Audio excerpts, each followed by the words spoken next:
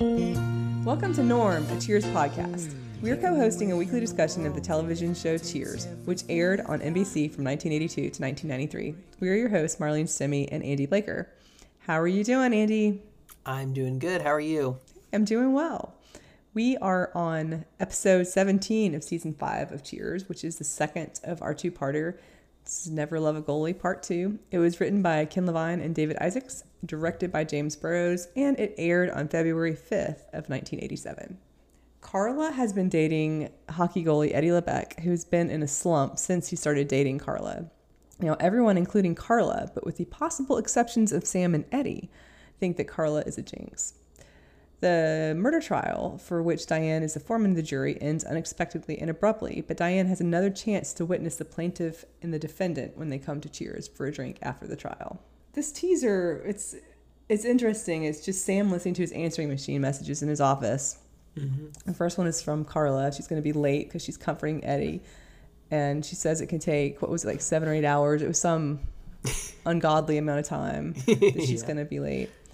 And the second call is from Diane, who's on jury duty, and she leaves a long message. So this is sort of a comment on Diane's behavior in the last episode, I think, because she's just talking on and on about it, and Sam fast forwards it. And you can hear the tape squeaking like in the old answering machine messages as he keeps fast forwarding and stops and listens. She's still talking, keeps fast forwarding.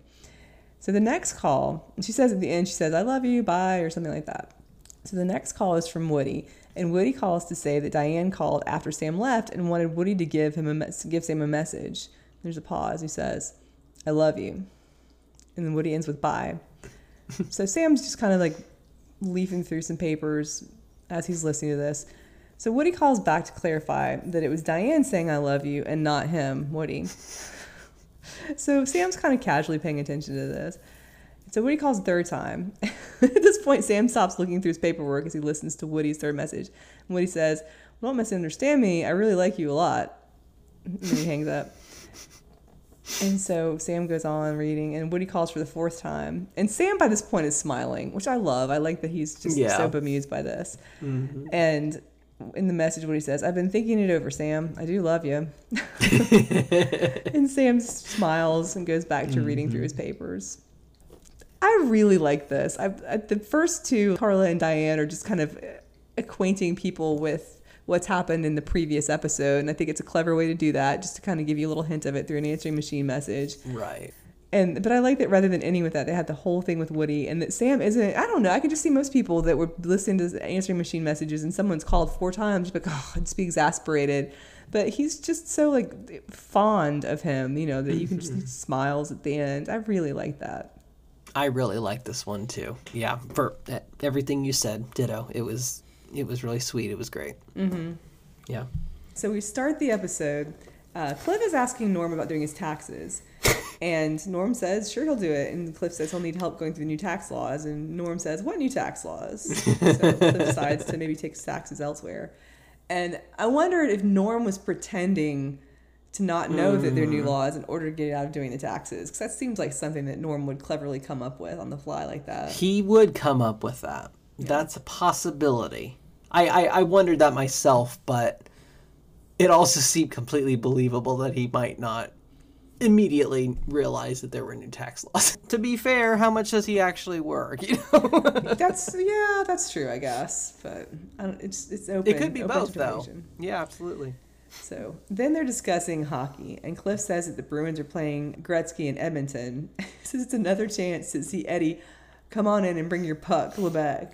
Kind of Cliff at his negative finest. He's gotten some good insults in on Eddie. And then Sam says to give Eddie a break. So Sam's sticking up for him. Norm says Eddie's in a major slump. And Cliff says that he's going into his research now. He says statistics show that slumps can be grouped into 4 categories. And he goes through the percentages as well of physical, emotional, psychological, and dental slumps. So I liked that they gave Cliff a little bit of trivia, because it seems like it's been a while since he's gotten any of that. Right. Yeah. It has. I felt like we got a lot of that earlier on, and I remember watching that and thinking it's been a while since we've had those random asides with him. Yeah. We're at the court now. The jury files into the deliberation room talking about how long the trial is taking. So it's all the other jurors. And then Diane comes in, and she's a little bit late. She said that she was conferring with the court reporter over the testimony. She has been keeping her own copy of the notes. just to make sure that everything is recorded properly, and that it was like, it has notes on like emotion and all these other subjective criteria about the testimony thus far.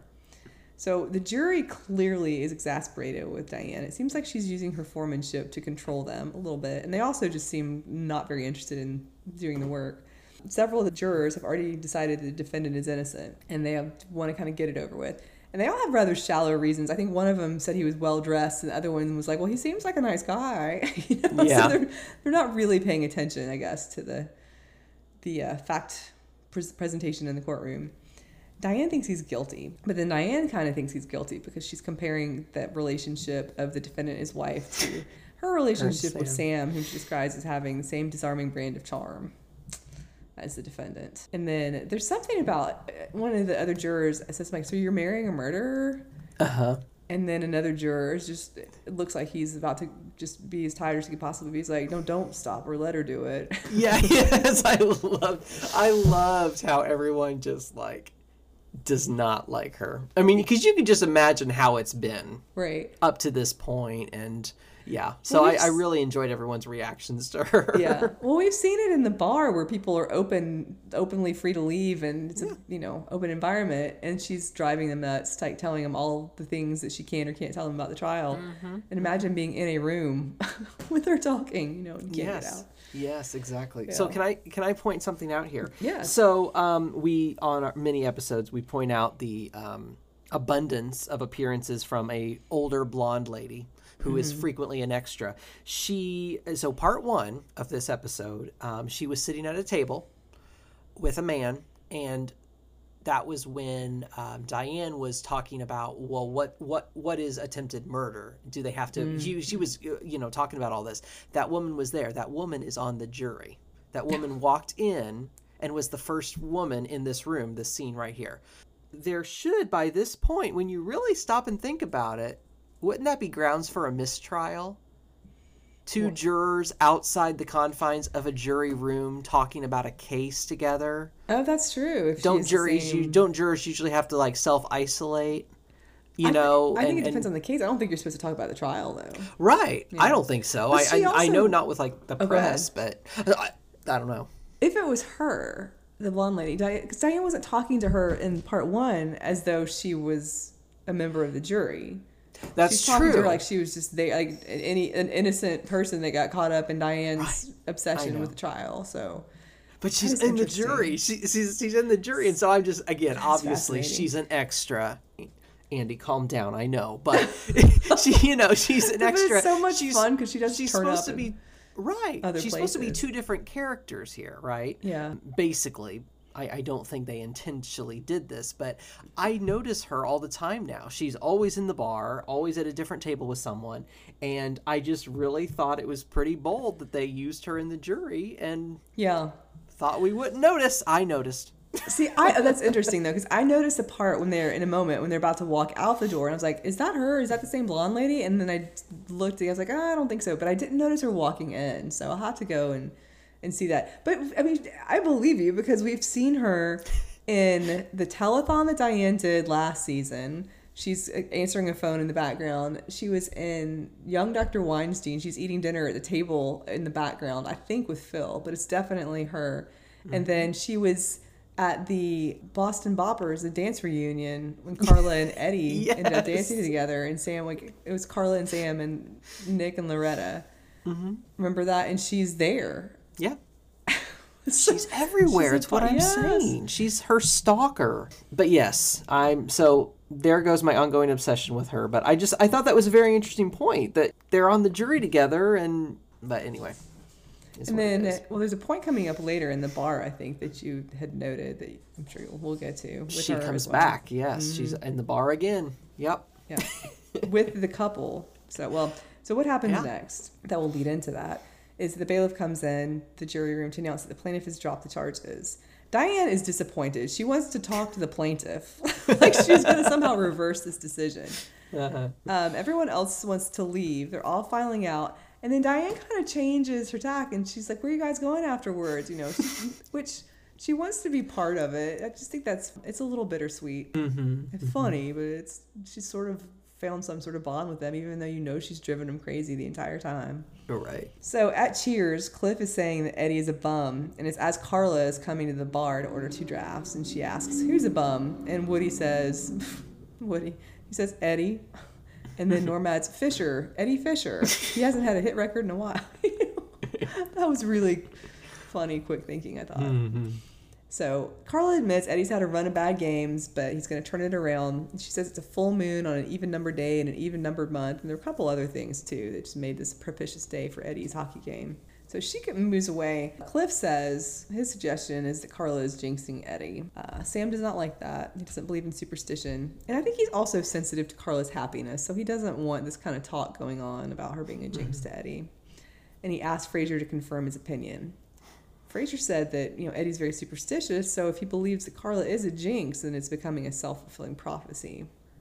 Diane comes in, and she's disappointed the trial ended in the fashion that it did, and she's talking about it, and she asks, how can a man, rhetorically I might add, asks how a man can tell a woman that he loves her and then try to kill her. But Sam responds and says, I can see it.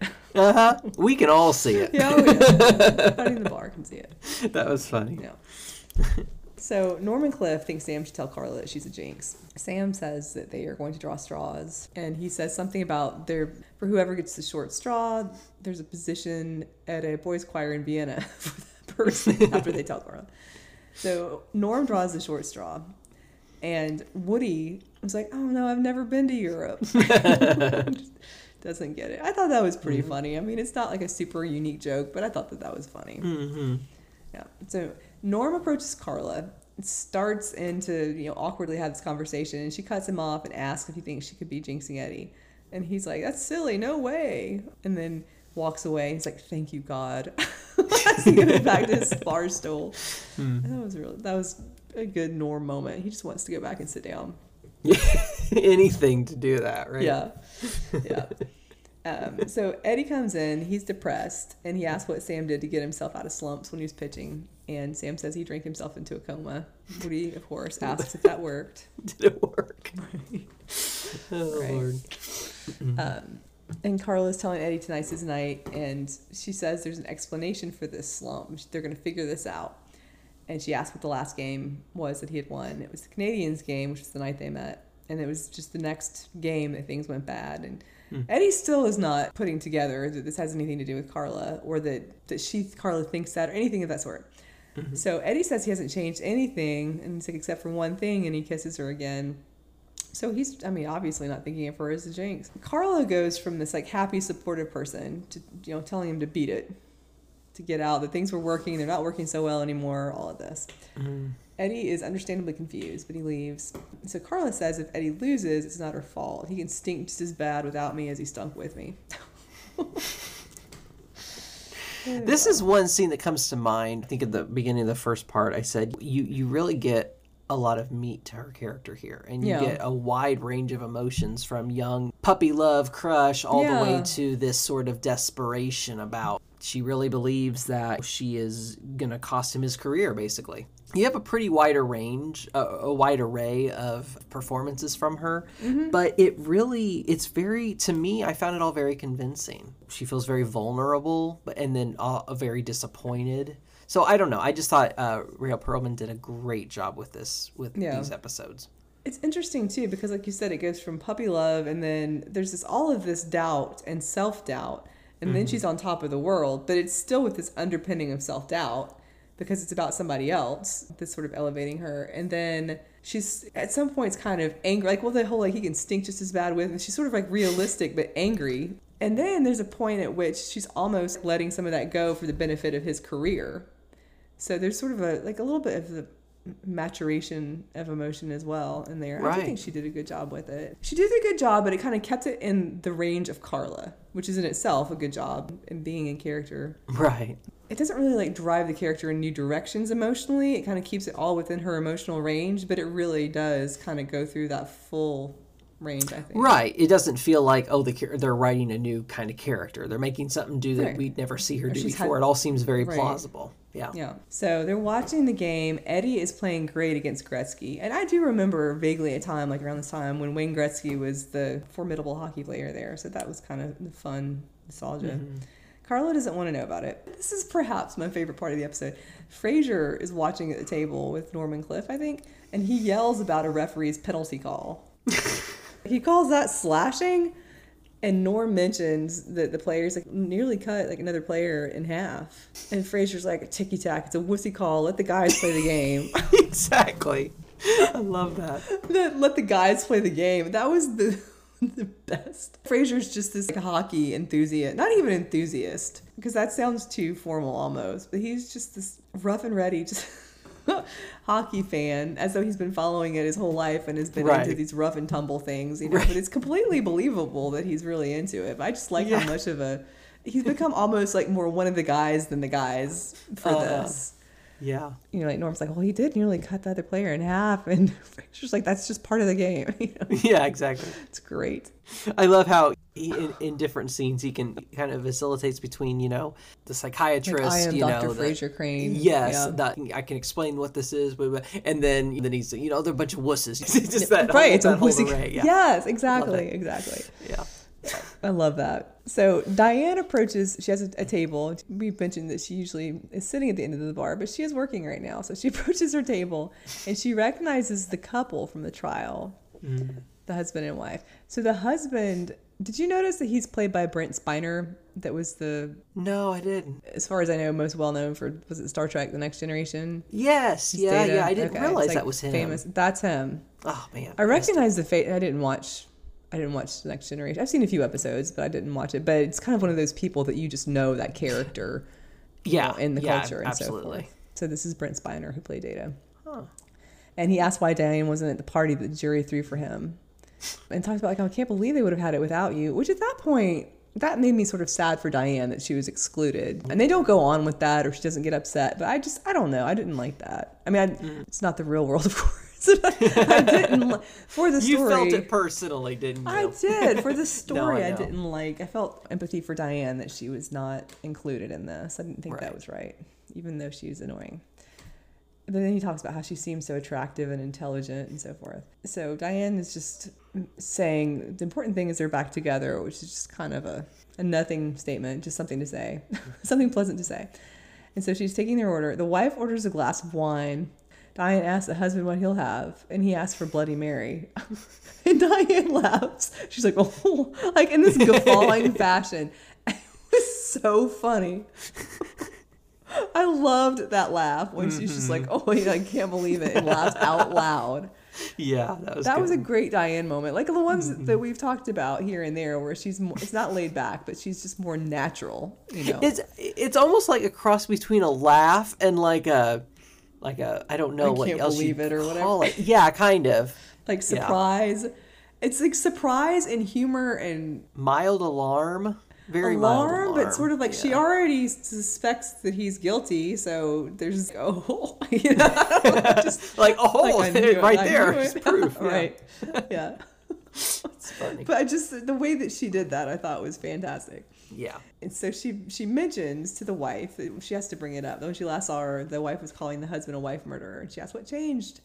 The wife said she realized she really loves him. So Diane goes on about admiring her trust and conviction, and then she makes a joke about sleeping with one eye open and kind of laughs awkwardly at this point to herself. And then she awkwardly goes, she's like, I'll get the drinks, and kind of excuses herself. And then the husband makes a joke about how it's a good thing that his wife that she dropped the charges. He'd hate to have his fate in Diane's hands. And the wife's like, Bill, why did you have the power saw in the kitchen? Oh, God. Yeah. So when Diane is getting these drinks from Sam, she's telling Sam that the customers are the couple from the trial. And Sam mentioned, he remembers, like, oh, right, the power saw. So we know that he remembered that part of it. Mm-hmm. And Diane's talking about human nature, and she's back in Diane, form. So there's something to be said for forgiveness. It's nice to know that love conquers all. Or what she actually says is, what is it? Amor vinco omnis. Yes, the Latin or whatever, yeah. Yes. He's been watching. So Sam this whole time has had his eye on the couple. Diane says she's just going to buy this first round for them. And Sam tells her she better hurry up. He looks like he's about to fire up the old Black & Decker. I love that. Love that line. That was great. That was so good. So the couple is arguing. The man's kind of like has his finger in her face, and the wife screams, "Don't touch me," and leaves. Mm-hmm. So Diane goes there, and she's kind of like smugly says, like, "So the system works after all." Good. What is she says something directly to him though, and he kind of smarts off at her. What was it that she said? I should. Oh, she does. Oh, to the husband, she does say something to him, doesn't she? Yeah, or like, about, what happened, or what happened? oh, what happened? Says, it's like when you check your notes. Is that check something your like, notes? Yeah, it was something about checking your notes. It wasn't a great comeback, but then she says justice is served, and Diane feels she's vindicated. It's funny. Mm-hmm. So Carla is hoping that Eddie's going to lose the game, but it ends with the Bruins winning. Later, Eddie comes into cheers, and Eddie has figured out why Carla dumped him. Took him a while, but he did figure it out. Eddie says he doesn't know what to do, and how Carla means so much to him, and I don't think he says she's a jinx. I can't remember what he says about it, but basically she doesn't want to be responsible for Eddie losing. Mm-hmm. So she's ostensibly not getting back together with him. So Eddie gives her a cassette tape of their song as he leaves. It says something about like remembering him or something like that. Think back time to time, remember me fondly or something. Yeah. Mm-hmm. Carla's in the bar with Sam, and she says, she's kind of, it's like not trying to save face, but she's sort of trying to make a joke about it or something. She says, for a refreshing change, Carla Tortelli ends up without the guy. She's trying to kind of be brave about it, I guess. Mm-hmm. And then Sam pats his chest and says his shirt's drip dry. He really is a sweet man. I thought that was just a very openly loving gesture. Yeah. Carla wants to close by herself, and then Sam says if she wants to talk, that he will be at Diane's. She can call. Please call. Please. Yeah, like that. Especially that night after this trial. Yeah. She's just going to be hearing all about it. Going to get an earful. So Sam leaves, and Carla plays Eddie's cassette, which is a recording of "Oh Canada."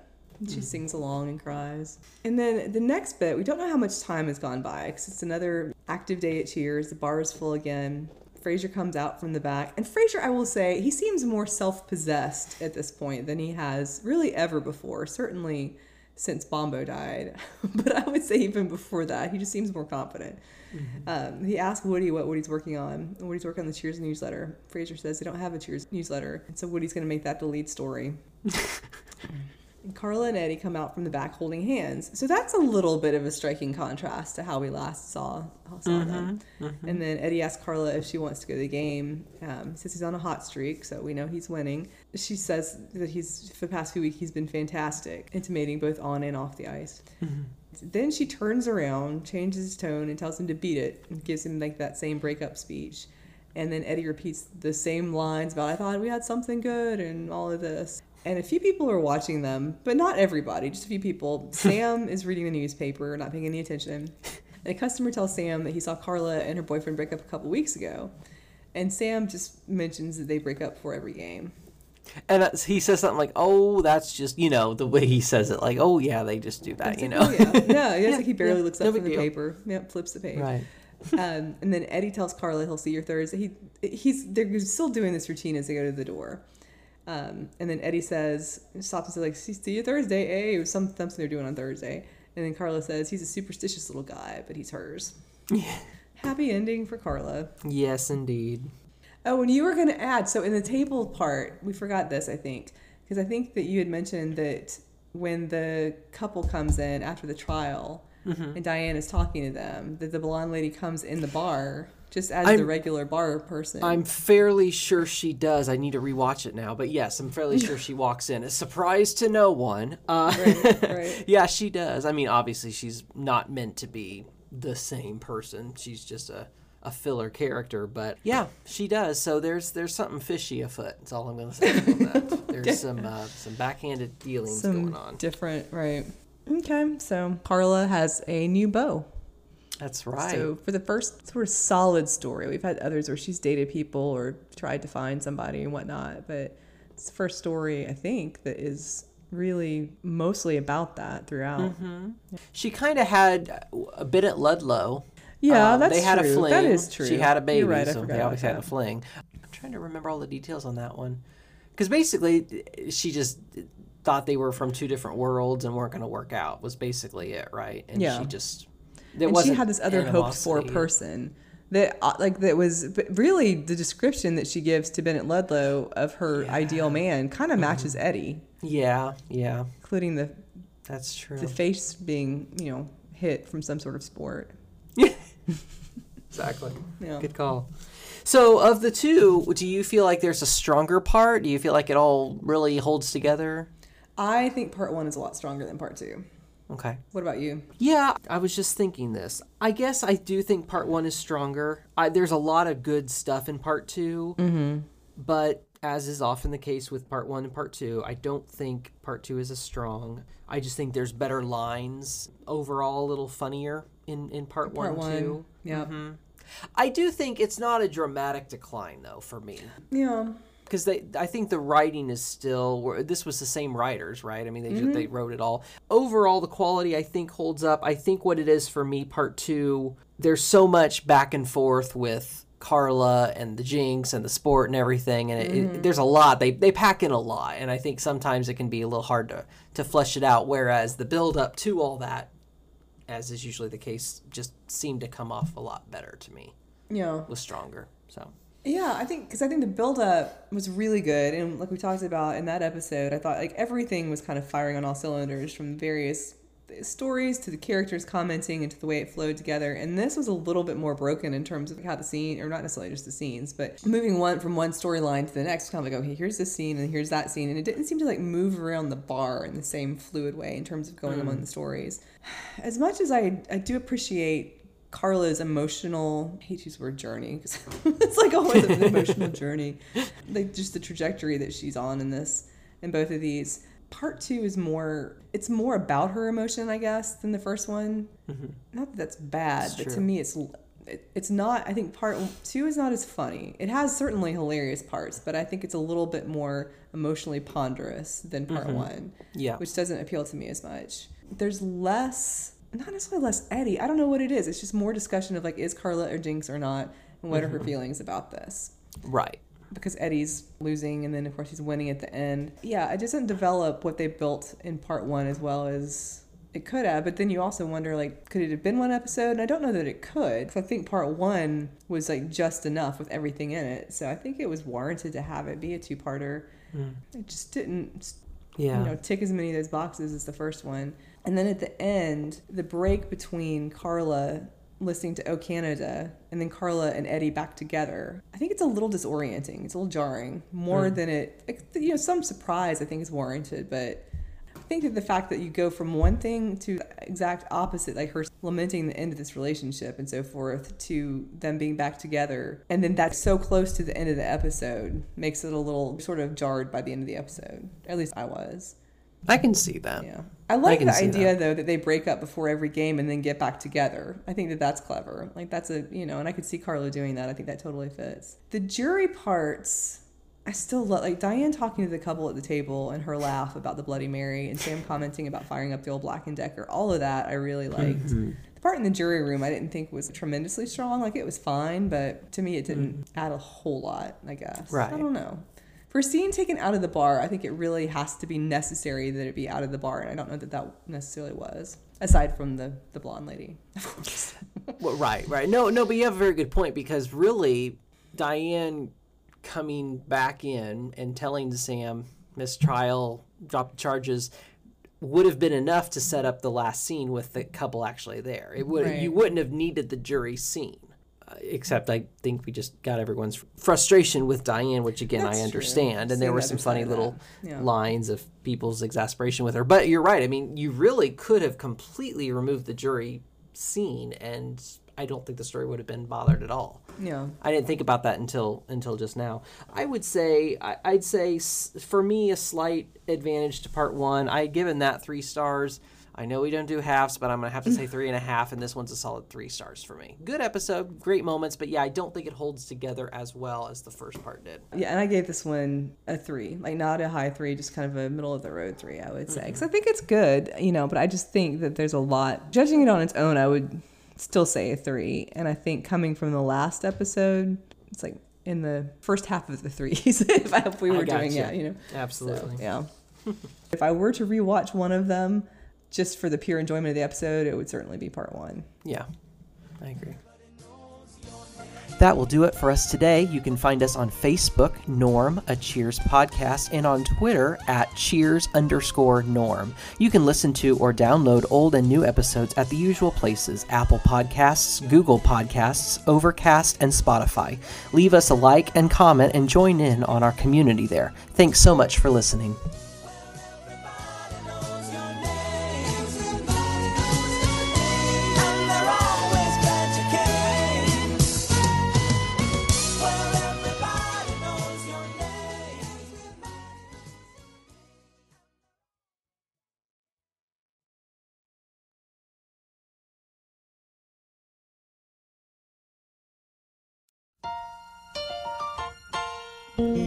Welcome to Norm, a Cheers podcast. We're co-hosting a weekly discussion of the television show Cheers, which aired on NBC from 1982 to 1993. We are your hosts, Marlene Stimmey and Andy Blaker. How's it going, Andy? Hey, it's going well. How are you? Oh, it's going pretty well. We are on episode 18 of season 5 of Cheers, and this one is called One Last Fling. It was written by Cherie Eichen and Bill Steinkellner, directed by James Brose, and it aired on February 12th, 1987. I don't know why that date seems strange to me. It just seems like it would be a episode more for the later spring. I'm not sure why it seems that way. But anyway, the logline is that Sam is growing weary of the traditional wedding preparation activities in which Diane has him engaged, such as picking out china patterns and choosing monogram finger towels. The guys at Cheers decide to host the best bachelor party of all time for Sam. Unfortunately, Woody insists on getting Diane to be the woman that will jump from the celebratory cake. And during this, Sam's comments about being with only one woman from now on and missing out on one last fling prompt Diane to suggest that they each take 24 hours to satisfy any remaining lusts before they get married. That is the gist of our episode. We start with a teaser, though, that's kind of on a different tack. Frasier comes in, he orders a beer, and he asks Woody, whose left hand is in a cast, what he did to his thumb. And Woody says it's a long story, and then basically proceeds through this step-by-step pool game description, how he's trying to make a particular combination shot, and then he couldn't do that, so he had to use the bridge and balance himself over the table. And at each beat, Frasier is guessing that this is how Woody broke his thumb. It's like, oh, so you leaned over, and then this happened. And he's like, nope, and then goes on to the next part of the story. And he says at the end he won, he made the shot. And so Frasier guesses that the opponent got mad and broke his thumb, and Woody says, no, I beat him fair and square, and he paid me. So he finally admits that he broke his thumb when he slipped on the ice on his way home. Frasier, of course, has gone from curious to more and more frustrated in his Frasier way. And at this point, Pete comes in, one of the sort of tertiary barflies, comes in, he asks Woody how he broke his thumb, and Woody says, I slipped on the ice. And then just the look, the incensed look on Frasier's face, I think is priceless.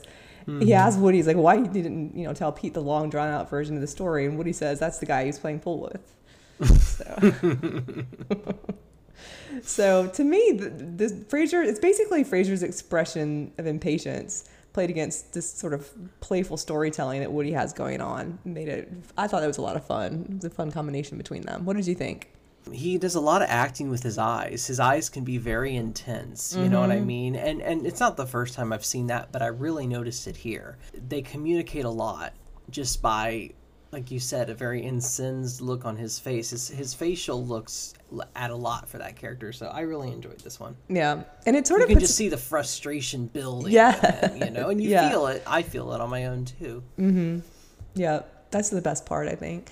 And it reminds me a little bit of the chess matches that they had a few episodes ago too. Mm-hmm. So I think that's a good character combination, those two. Yeah. So when we start the episode proper, Carla is wondering where the hell Diane is. She says that she's going to be late to school. So Frasier is surprised and delighted that Carla is going back to school and talks about the value of education and all this. And she says that it's traffic school. And then she adds, you Nimrod to that. Yeah. She got a speeding ticket because she had a leaf on her windshield and had to gun it up to 80 to blow it off. That's kind of Carla's story through this. They add those little bits in there for her being in traffic school, which is, it's amusing. I mean, it's not necessarily, I don't think, really germane to the main story, but it's something you can see Carla doing, I think. So. Sure. So then Diane and Sam come in. Sam does not look happy. Norm asks where he's been, and he says, picking china patterns. And I noticed, again, back to Frasier, who's just adding a lot with his expressions, like you said. He just kind of smiles wryly and puts his head in his hand. He knows how this is going to go. Yep. And then Sam says it may have been the stupidest morning of his life, till Diane reminds him that the next day they're registering for flatware. And she seems, and he says like second stupidest, but he seems just very, he's not enjoying it. But she seems just like that's the most delightful thing you could possibly do. Just so excited. Oh, she's into this majorly. It's so...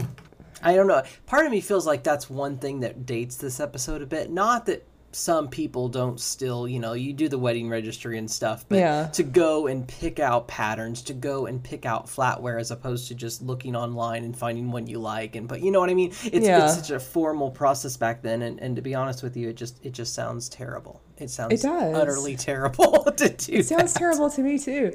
I think it's still a little odd that Diane is so excited about it. I mean, we've seen little bits of this from her in the past, but not to this degree.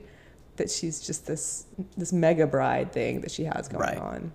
And Diane talking about their selections. I mean, she used to talk about literature and the common man and all this. That's right. That's right. But maybe she's just, I don't know, maybe she's just enthusiastic about all sorts of things, She's the kind that throws herself into like anything though, right? I mean, we've had those episodes where she gets on a kick for an episode or two, That's true. And everything. And so now that the wedding is her big thing and does require, if you want, a lot of planning and a lot of all that. So I could see her throwing herself into it. But you're right. Yeah, I mean, it does true. seem like the interests have really shifted from the art, the literary, to something not quite so. I don't know how to describe it without getting in trouble. Yeah. You know what I mean? Right. It wouldn't be my pick of how to use money or time, but there you go. Right. Yeah. So Diane, she's asking Sam to make a choice on their everyday wear. And he talks about, it was something about plates that had like flowers on them. They were pretty. It might have been what he had as a child, which just, it sounds fine. But she thinks that it's garish and bourgeois and, she's bringing back her vocabulary there to describe his... So his wanting a certain pattern of a plate when pressed to the wall, it's bourgeois, as opposed to this whole process of going appointment to appointment, store to store, picking out flatware, tea towels, everyday wear, whatever the hell, like, that's not the definition of the upper class bourgeoisie. I mean, it is, right. Yes. Right. When he makes one selection just based on genuine personal preference, and that's pretty wrong. That's a great point. So Diana's in the office now. She's talking to somebody named Penelope from the bridal registry, and Sam is talking in the bar about how Diane is driving him nuts with wedding stuff, and Carla has a simple solution. She's like, so ditch her. And really Carla has that, it's like so let's kill her, let's ditch her. Like she repeats that same suggestion through at least this episode. I think the next couple episodes, she's like, can we just kill her? Yeah. So Diane comes out of the office. She wants to know Sam's opinion on monogramming the fingertip towels. She can't decide, and she needs a man's opinion. And this is when Sam is trying to get Frasier to go and help her pick something out. Yes, I love that bit. I did too. He's all too willing to just step aside and be the man in the moment, right? Yeah, and I like that he's just completely fine with Frasier doing this. Like perhaps Frasier would enjoy that or be better at it. I don't know. I just thought that was a great touch to add in there. Right. But Diane says, Sam, these will be our fingertip towels for the rest of our lives. And she's just very upright and serious when she says it, too. So it's great performance. Ridiculous comment. Yes. Yeah. So when Sam goes in there finally to choose these fingertip towels, Cliff announces that they should have a bachelor party that night. And he says it's his job as the best man, which is, it was a surprise to me. So we haven't mentioned that before. Who's going to be the best man. Exactly. When did that decision get made? Right. I think everybody else is a little puzzled too. Frasier questions that Sam asks Cliff, and they argue about who's closest. Norm thinks he's close to him. Woody says that he's like the brother Sam never had. And then Norm lets Woody know that Sam has a brother. I liked that. I thought that was kind of fun. Yeah. So Cliff brings it back to the bachelor party. Frasier volunteers. He seems very chipper about this. He's going to get the food and the drink. Cliff is going to get a stag film from a video store on his postal route, which I like that he just knows all these places that are on his postal route, And then Norm says they just need a girl jumping out of the cake. Woody thinks it's just a waste of the food to have somebody... Waste of good cake. Yeah, breaking through the cake. Exactly. Yeah. I know. I know.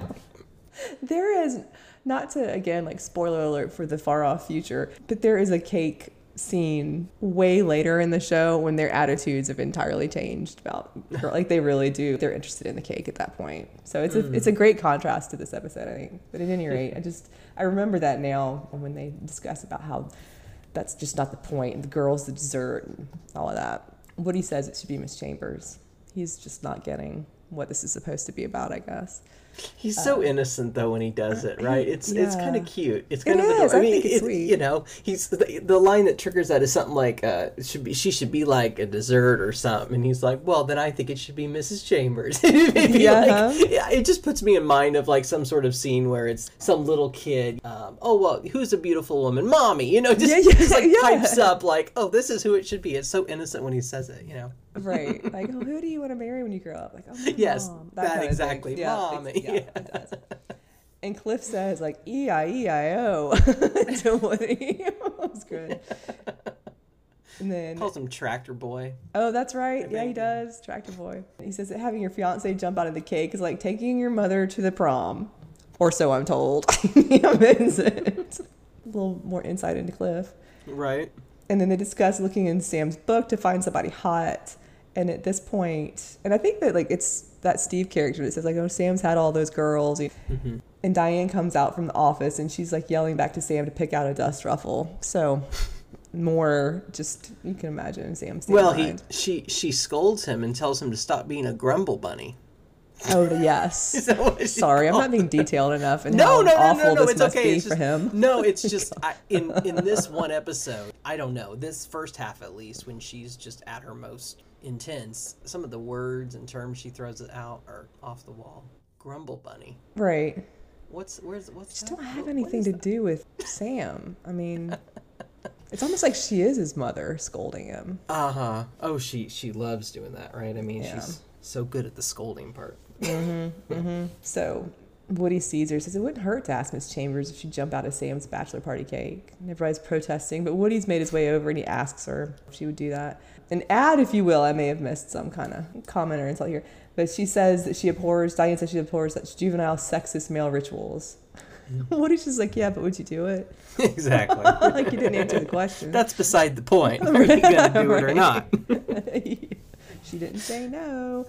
Right. So she gives him a hard stare, and Woody tells the guys, like, well, you're right, they're going to have to find some other beautiful girl. And so Diane's like, pretends that she didn't understand why they wanted her to jump from the cake, and how silly of her, she didn't get a joke. And she goes on about it. It's a wonderful irony. That's the part I remember. Mm-hmm. It's a wonderful irony, which I'm sure is why they thought about that. That's exactly what they had in mind. That's what Norm and Cliff are going for. Right. Irony of the moment. Of the girl in the cake. The wonderful irony. All the men in the bar would really pick up on that irony. It's like, right. That's exactly what we wanted. Right.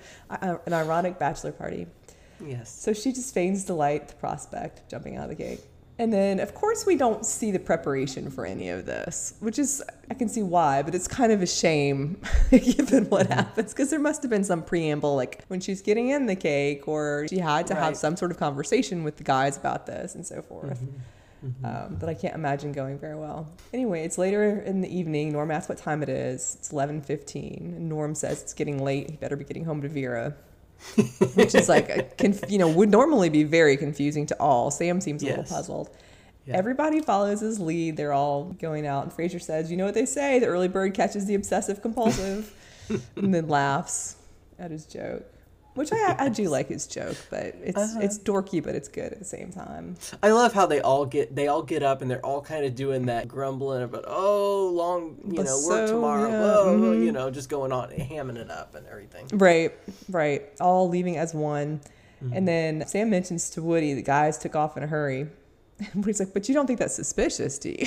He just can't keep a secret. No. Right, he's just so worried he's going to give it away. So he tells Sam to go in the office and add the receipts. Sam, he knows something's up. He just goes along with it, suspecting a surprise party. No, Woody says. Sam asks if he's lying. And Woody said, it's the way he says it. He's like, Woody says that Sam would know if he's lying. He's like, I'd tell you. Yeah. It's just so, I don't know. It is like an innocent farm boy kind of, I'd tell you. Yeah, exactly. So Sam goes in the office, and the guys come in with trays of food and champagne and balloons and a banner. It's kind of a big spread that they put together pretty quickly. I wrote that exactly printed down. I said, this is quite a nice spread. My notes, I thought, they've got the deli trays and champagne. And I love how they're coming down the stairs. Some coming from outside the bar, some are coming up from Melville's, and they immediately strap on that, or tape up, I shouldn't say strap on, they tape up that banner for him. And it's just so well coordinated. And for the fact we didn't see any planning, it was quite something. Yeah, that's what I thought too. I think too, all of that sudden big production shows how much they do love Sam. Yeah, to put all that together and to be so enthusiastic about him. So some time passes. Sam comes out of the office, and I think, doesn't Woody ask if he's surprised? Yeah. They're going along, and then a little bit later, they're finishing watching the stag film. And Sam thanks the guys. He says that he used to think bachelor parties were kind of embarrassing, but this has been like a lot of fun. I thought that was an interesting comment coming from Sam, who's supposed to be the ultimate bachelor, but he, saying that he used to think bachelor parties were kind of embarrassing. It's interesting to me what embarrasses him or what he is sort of shy about, I guess. Right. I mean, clearly it's not watching a smut film with a bunch of men around you. I mean, it's that not doesn't watching embarrass a smut him. film, but but there is some sort of privacy or something that he's concerned about in life. I feel like it's come up before with like some of the details of Carla's relationships, maybe with Nick, and he's like, no, I don't want to hear that.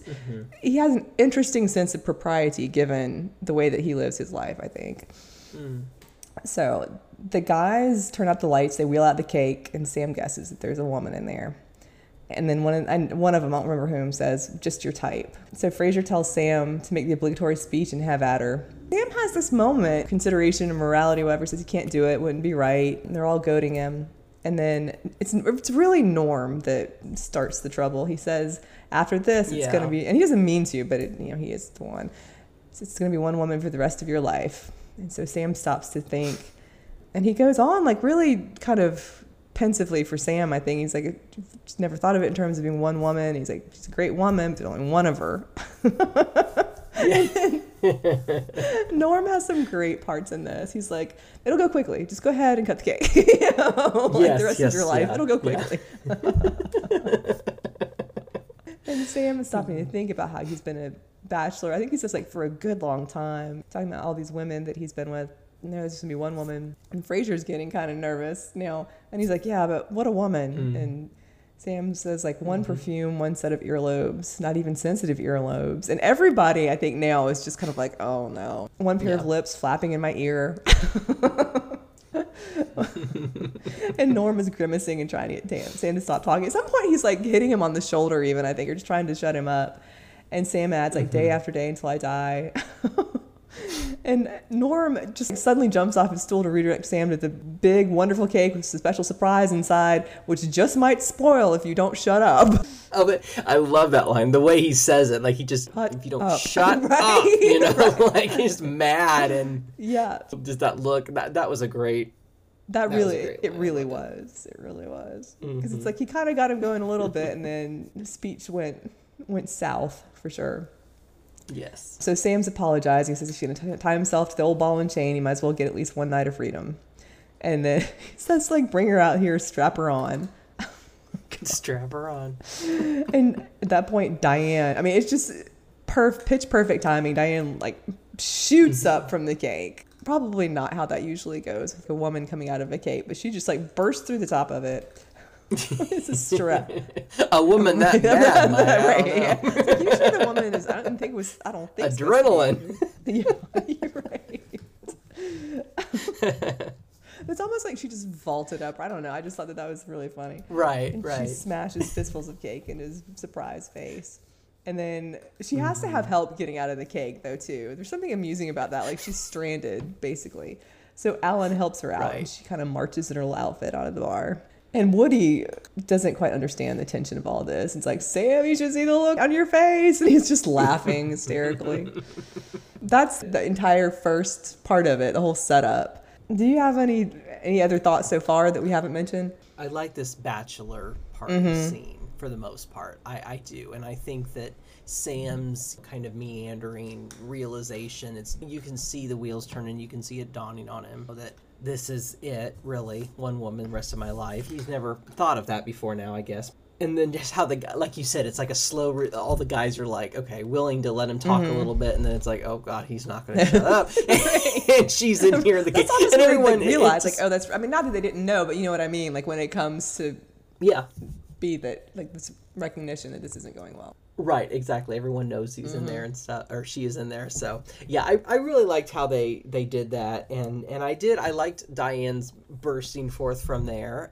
I don't want to say she looks ridiculous. She doesn't look ridiculous, but it's not something you've ever seen her really in before, right? I mean, this full-on outfit, whatever. And you know, like you said, she has to have the help down and everything, and she just storms out there all bit straight, rigid. Right? Yes. I don't know, just the visual of it all. I really enjoyed that bit. And Sam, just his look, just... like, oh, I stepped in it, you know, and I just liked it. His expression when she comes out of the cake, because she's standing above him, so he has that kind of wide-eyed, you know, deer headlights look in his face. Yeah.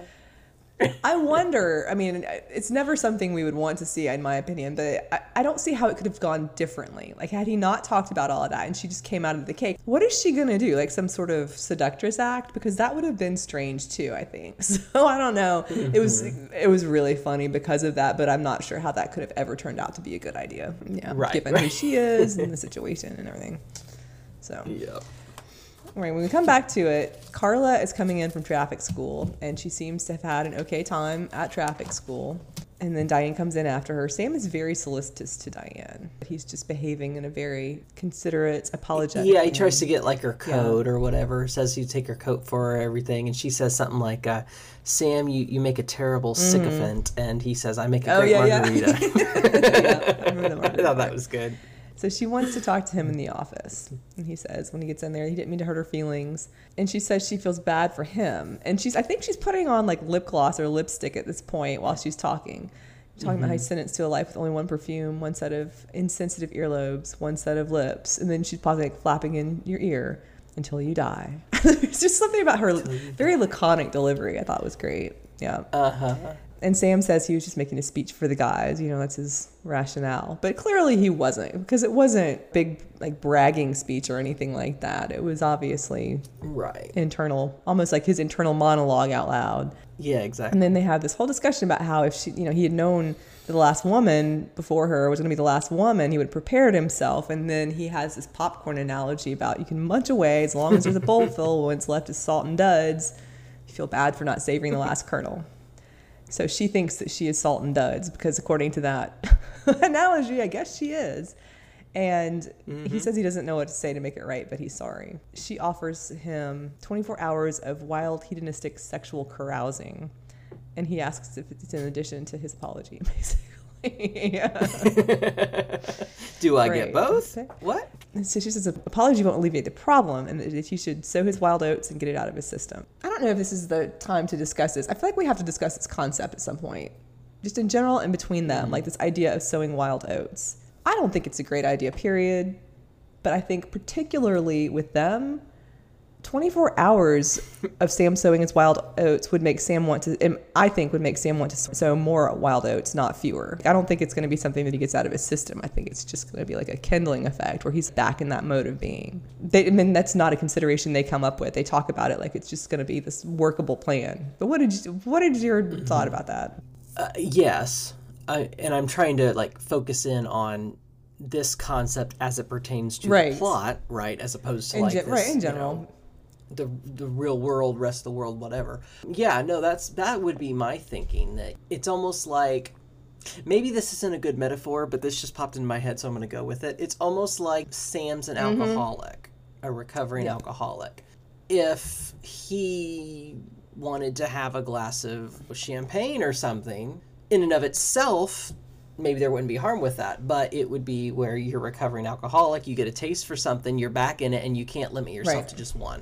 And then all of a sudden, you're off the wagon, whatever you want to call it. I do. You know what I mean? Maybe, I'm not saying it's the same thing, but I am saying that maybe coming from his Playboy days, if you give him carte blanche, whatever she said. Carte blanche, sexual carte blanche or something like that. Yes. To do whatever the hell for 24 hours, then Yeah, you're right. What makes you think that he's going to be like, oh, well, all right, back to here, back to tea towels. Exactly. I mean, what are you gonna? You're assuming that you're enough, and I don't think that that's a very safe assumption given your history. Yes. The on again, off again, and everything. So yeah, I don't think it's a good idea, and I don't think it's a completely realistic concept ever, and then pertaining to this show. In my opinion. No, that's exactly what I think.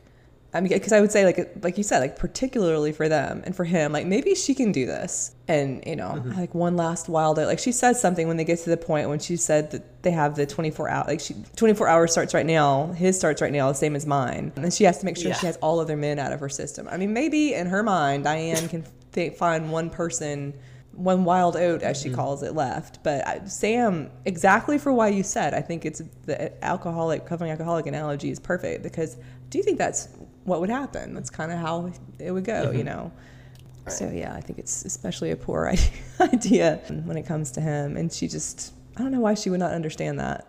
Here's another question for you, and not to spoil anything coming ahead in this episode, but do you think she really has the intention of doing the same thing she's offering to Sam? Or do you think she does that to kind of drive him nuts? Like, hey, I'm going to put this, I'm giving you this free reign, but by the way, it applies to me too. You and I have 24 hours to do whatever we want with whomever we want. No questions asked. I read it as she has no intention of herself doing anything like that. She is just egging him on and challenging him to see what he'll really do. Well, do you think that that's the question then. Like, is she saying, because I do think from her tone when she's like this, says like right now, the same as mine. I think she's needling him. She is like putting that doubt in his head, like what, you as well? Because it's like she's says she's giving him this free reign for 24 hours, but then her comment, I think it does go more toward manipulating his behavior than it is, okay, well, I really want this time as well. I think it is more to see what he will do with it. It's a little more controlling. Like I said, I mean, I think it's a bad idea to have the 24-hour period for a fling. But so it sounds weird to say like, oh, she's trying to control him. But at the same time, it's almost like, well, I let you do this. It's like, but was it really free if you're then threatening on the other side? Yeah, her motives are always, but I don't know if it's intentionally manipulated. It's hard with her. I feel like her motives are always mixed, and she's not even entirely aware of them too. Exactly. That's a fair point. She leaves the room. He's thinking about this, and then finds the little black book that he said he didn't have anymore. To us, to the audience, every intention of actually, hey, I'm going to take her at her word and call someone up and whatever. But I guess I never really felt like she herself was going to do the same thing. She was saying that in a way to, not set him up necessarily, but you're right when you say controlling, because she's controlling. That's not new. She's been controlling for 5 years in her own little way. And so I think she was needling him. I don't think she herself was going to go out and do anything. I think she knew exactly what she was doing, in the sense that I'm going to say this little thing, get it to stick in his craw, and see what he actually will do. Making him jealous. I agree with you. And at some point before she tells him that she has the same 24 hours, he takes her by the shoulders like, you listen to me. I'm only going to agree to do this because I love you, Diane. Yes, that got it was sort of pathetic, but it was hysterical the way he delivered that line. Yeah, it was very pathetic, but So it looks for all the world like he is getting right on his time, going to his little black book. But did he pull it? Like, it was out of a plant or a drawer. There was some place where it was hidden in the office. He like pulls it right back out. He kind of had it hidden. So we come back. Carla has this big smile on her face, and she's asking if Sam is back. And Cliff says it's T-minus 30 minutes and counting. So they all must know about this plan that Sam and Diane have. And Carla, this is interesting to me, I think, her behavior, because she says she's just over the moon about this. She's like, right about now, Sammy's probably leaning back in bed and smoking. And she's just kind of blissfully caught in this reverie about his sex life. So I was like, why is Carla relishing? I mean, we've seen it before, that she sort of relishes Sam's womanizing and his sexual exploits. But this is one of the times when it's sort of the most acute, I guess, imagining him in that situation. Well, she's always been his cheerleader, well, right? for all things in you know, life, the yes. times when they've broken up before, and you know, whenever they get back together, she's like, "Oh, terrible! It's the worst thing that could happen." And so, yeah, we have seen Right. this before. So to me, I thought it's kind of a revisit to how she was. She's his cheerleader. She thinks, true. "Hey, you," and she said something almost verbatim this to him in one episode where you are a playboy, you are a you do what you do, and you should do that, and don't settle. She said something. She did. She talked about him being a hound hound or a bachelor or something like that. She has said that. Yeah, like, this is just who you are. Don't be ashamed of it. Be who you are, you know, and don't settle for something that you're not, basically. And so, yeah, she's just gleeful because she thinks that, oh, she probably imagines this is gonna cause drama and they're not gonna get married, which is a fair assumption given their history. And she probably knows, like you said, that it's gonna lead to, like, one will lead to the next. She probably knows it wouldn't be just a 24-hour thing if he got started with it. Right. Oh, yeah, exactly. But yeah, Cliff follows up by saying something about how he's never seen Sam smoke a cigarette. And Carla says, like, who said anything about cigarettes? And she's sort of, like, all jaunty and flirty. She's, like, leaned back on the bar, just looking at the door all eager, like, oh, I'm just picturing it now, you know? She's laughing wildly. Oh, God. It's kind of great. It's kind of weird, but it's kind of fun at the same time. So Sam comes in disheveled and exhausted, which is, I mean, I don't know. It's a little fake because Sam has come in from exploits before, very well put together and not exhausted. So this looks a bit fabricated. Right. But the guys are making comments about, like, the score and Sam not wasting much time kissing. There's all these comments about his prowess. And Sam says, like, yeah, you guys know me all right. So it's interesting given what we later learn Sam has done with his time. He's like, oh, yeah, you guys know me, you know, putting on this show for him. And then he keeps asking if they've heard from Diane and wondering why she's not back yet and all of that. So that kind of goes to your point that she's said this because she knows it's going to prey on his mind the whole time. And then we have this part that I really enjoy this little inclusion because they could have just had Diane come in on her own and then Sam pulls her into the office to talk. But I like that they included this guy that she's with. And she comes in and she's saying something like, oh, Rick, you really came through. And Sam is watching from the bar. He jumps over the bar. And the guy is just helping Diane take off her coat. And Sam's grabbing him. And Diane has to tell her that Rick was kind enough to drive to work when her car broke down. Sam is holding him by the guy by his lapels. And he's like, thank you. Like giving him a thank you shake. Yeah. Yes. And then Rick says he'll take a rain check on the drink. And then he says something about, like, good luck in your marriage. And he's clearly a little frightened. I love that. Like, good luck on your marriage. It was a great inclusion because he's a little frightened, but it's also kind of, his commentary on, here we are. Supposedly, ostensibly, I just gave her a ride in a car. You're jealous. You just flew yourself over the bar and were about to assault me. You'll make a great married couple. You've clearly got everything figured out, I liked that little bit. Too. Very knowing. Mm-hmm. So at this point, Sam pushes Diane into the office and asks where she was. And she says this bit about how she looked into the recesses of her heart and realized she had one oat left to be sown. There are so many farming analogies in this episode. Can we just talk about true. That? I hadn't thought about that. We're sowing oats all over the place. Then we talked about Woody, E-I-E-I-O, and Tractor Boy, and everything. There's so much to do with farms. Right, that's true. And Woody is acting like a farm boy. I mean, I guess he sort of does all the time. But that is a good point. They have a lot of farming lingo in the episode. Oh, man. Probably ones I'm not thinking of right now, too. Diane's grinning about this, the one last oat. And Sam, kind of in this highbrow manner, asks, like, is that all you think about sex? Whatever happened to romance, to commitment? Yes. I thought this was really good. No, Sorry, I don't want to interrupt, but I thought this was really good because in a way, it's almost like a role reversal between Sam and Diane, right? This would be lines that Diane would say in the past, talking about, so all you ever think about sex, and then bemoaning lack of faith, lack of trust in people. You feel like ordinarily Diane would say something like that, right? And obvious, I think that's kind of what they were going for, but I enjoyed that role reversal where he's kind of the insecure one that's talking about the emotions, and she's over here like, what? What I do?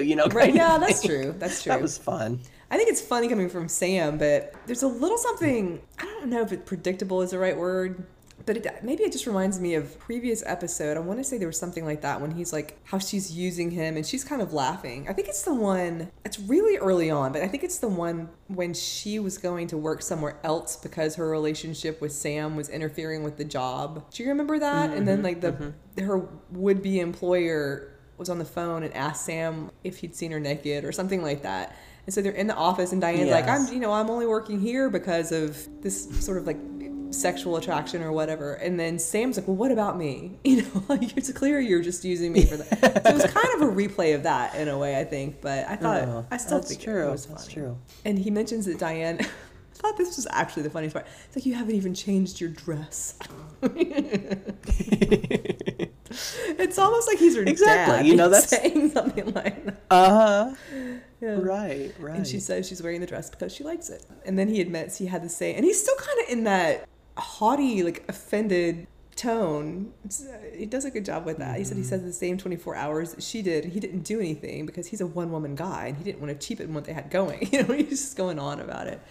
But unlike somebody else I could mention. And then he says, he's like, people could refer to you as a tart. I love this bit. Yeah, it is really good. Tart. It's a funny word. It's such an old-timey word too, we don't, that's not normally something you would call women nowadays. I don't even think in the 80s it was something that you would call a woman. Right. It's old-fashioned then. It's tart.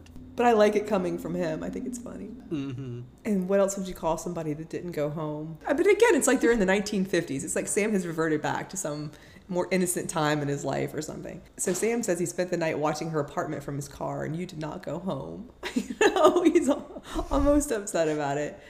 And she says he had a catnap around 6. She was down the street in her car watching him watch her. And he's like, oh my God, you spied on me. You spied on me. I love this bit. See, and this is the thing where you almost feel like I could see this so easily going, again, the role reversal. Diane is accusing him of spying. Some completely irrational like her flying off the handle about it. And so I don't know. That whole thing adds layers to me in terms of how much I enjoyed it. Like, I just see that, you know what I mean? And because he goes on to get like what happened to faith, what happened to trust, like all these ideals that she usually espouses. And so she's saying that she suspected that he wouldn't gallop on about during the 24 hours of sexual carte blanche that she granted him. She suspected as much. And then Sam laments that he's a poor excuse for a stud. And then we get to the 5 minutes that they have left in their deal. So he jumps up. I like this part a lot. He jumps up and runs out of the office. And Diane runs after him. And when she opens the door and he's like just leaning in the door jamb laughing, I really like that. That was just so playful and teasing and fun. I really like that. And then he just chases her around the office and out the door. So I think it's a fun ending. What other thoughts do you have? Well, I'm very eager to hear what you give this episode because we talked a little bit about it before. And I think we're going to differ probably pretty strongly on this. And I'm so enjoying it. I know. But in talking to you, though, like I feel like my estimation of the entire episode has improved because before I really liked the build up in the bar, the whole thing with the party, like all the carry on about the cake and like Norm's it'll spoil if you don't shut up, like all of that I thought was great. But the entire Sam and Diane part, I thought the part looking at the wedding, that all of that about the wedding supplies, having to look at the china and the fingertip towels and all of that, I thought it was amusing, but it was just kind of a little bit more of the sort of like the back and forth Sam and Diane, predictably kind of annoying. I don't know, like funny but annoying. And then the part in the office, I don't know. I appreciate it. I guess that's the part I appreciate more from our conversation because it was not something I really enjoyed before, even though I thought parts of it were funny with Sam's manner and all of that. This last ending bit, you mean, after the 24 hours passed? Yeah, the entire last scene in the office was not something that I really... Well, the entire, like all of the parts in the office, the entire setup, and then the last scene, I didn't appreciate as much. And then, like I said, like I've warmed to it a little bit more. I mean, I thought they did a good job with it. It's just not something I particularly enjoyed, and it wasn't a story that I thought was all of that creative. And I still don't think it's fabulous. I agree with you, but I appreciate what they did with what they had. No, I agree with you. It's not super creative because it does seem like, I don't know, it kind of seems like, oh, well, yeah, no, duh, they would naturally have this episode where, Sam is just now wrapping his head around the fact that he's not going to be a Playboy bachelor, and he runs his mouth, gets himself in trouble. It seems a bit predictable that way. I completely agree with that. And back to our earlier conversation about, is this at all something, A, realistic, B, a good idea for the two of them? And no, it's not a good idea. But I like how it ends with neither of them doing anything. Yeah, I do too. Because Sam, his jealousy prevented him, and whatever you want to say on that. So what would you give this out of our star rating? I am going to go ahead and give it a 3. I was leaning towards a 2. Okay. Like high 2, but I was leaning toward a 2. I'm going to give it somewhere in the 3 range. Okay. Just because I think that the first part of it, and another thing that's like not necessarily germane to that main storyline, but I do like the bits with Frasier and Woody Teaser, and just Frasier's expression in that early part of the episode, and then of course Norm. Some of Cliff's comments are funny. Carla's whole, like you said, cheerleading part for Sam, I think that's a better part for her in the story than the whole traffic school thing, which was fine. Like that's just something that's going on, but like I said, it didn't really do much as a story on its own. Right. No, I guess I would have liked to have seen a little bit more from the supporting characters outside of the Sam and Diane parts, in the second half. I don't know how they would have incorporated that, but I think that would have improved it more for me because I liked that in the first part. So yeah, I'd say a 3. Yeah. No, I think a 3 is very fair. I mean, because the episode, in a way, it's very clear cut, like Act 1, Act 2, and I don't feel like most episodes are that. There's not that clear dividing line. Part 1, while very strong, does, in my opinion, meander a little bit. You're not quite exactly sure because it's all about, they're planning a wedding. We're going to have a bachelor party. And then when that goes the way it goes, then you have this 24-hour free-for-all that kind of, I don't want to say it comes out of nowhere, but it does kind of seem like it's very abruptly brought up by Diane. True. And then you have it, she proposes it, she leaves, they're gone, and we're back. The 24 hours were done like that. And obviously we're not going to like have a lot, but it almost seemed like they just kind of shoehorned that bit in, and we could have drawn it out more of the episode. It just seemed like it was brought in and brought out so quickly to me, I thought.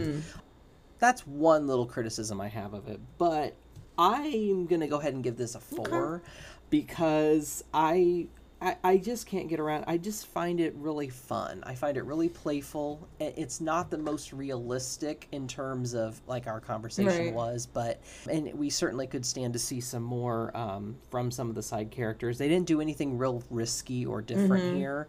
It was kind of by the numbers, but I guess in light of, okay, they're getting married, it's going to really happen for real this time. They're together, right? It seemed like an episode that you almost needed to have, this whole addressing his Playboy past and the fact that, okay, are you really ready to settle down? And do you know what that means? Because are you ready for it? I mean, they couldn't have, the writers and the cast knew this at the time. I was going to say, just as a story, I don't know that it was known and how well it was known at this time, but I think given the way that this progresses, it makes sense because it's not just they're addressing that Sam is a playboy, but it's sort of the way that it ends up working out at the end of the season, which is really no secret, historically. Right. It's kind of like all of these things are like, can't you see that this is the way that it's going to go? You know what I mean? So it's kind of like, I don't think it's that people, I don't know. I wonder if viewers at the time would think like, okay, this is really not going to work out. And so all along, there's sort of, I feel like a certain point in season 5, they're sort of showing the ways, like it's comedy, but they're sort of showing the ways this is really not tenable. And that could just be my bias on the relationship too. But I don't know what I would think if because I started watching it probably like either right around this time or at the very end of this season from what I recall from way back then as a child. So I would have had a different perspective probably than an adult, but I don't know. That's just, I've never thought otherwise, other than like this, they're sowing the seeds of this not working out. Well, let me ask you, and I don't know the answer to this, but this is episode 18, so this was the springtime. Did everybody know that Shelley Long wasn't coming back? Was that public knowledge? I don't know if it was point? public knowledge. I know that, I don't know if it was the beginning. I should go back and look this up. I don't know if it was the beginning of season 5 or somewhere in that first half of season 5, but somewhere before the in plenty of time, she let them know that she was leaving at the end of her contract, at the end of the season. So this episode was sudden. This would have been written with the writers knowing that she's not. I would imagine so, because I remember reading that they had started auditioning people to be the new character. There was something about like them meeting Kirstie Alley in November. I don't know why I remember that. So it would have probably been. I assume it was in the fall or sometime that they knew for sure. So they had preparation time to kind of work that out. I don't know like at what episode that happened though, but I would imagine that this one, if it was in February, probably was written with that knowledge. Yeah. Right. And I think that's interesting because, well, it's one thing for the writers and the crew, everybody to know, hey, this isn't going to, she's not coming back. It's another for the TV audience, right? If people watching this episode are thinking, oh, well, TV Guide reported last week that she's not coming back, so this is not going to go. It frames it differently depending on if they knew or not. And I didn't think about if at this point in time if it works like it does today, where something well in advance. It's public knowledge, almost, you can't hide anything, it's always leaked. Whereas back then, maybe she told them and it wasn't. But again, I just think it makes a difference, I guess, in terms of how you interpret what happens. I mean, I think by the time that the end of the season rolls around, people knew that she was leaving the show. Right. I mean, before the last, I think that people knew that was her final episode.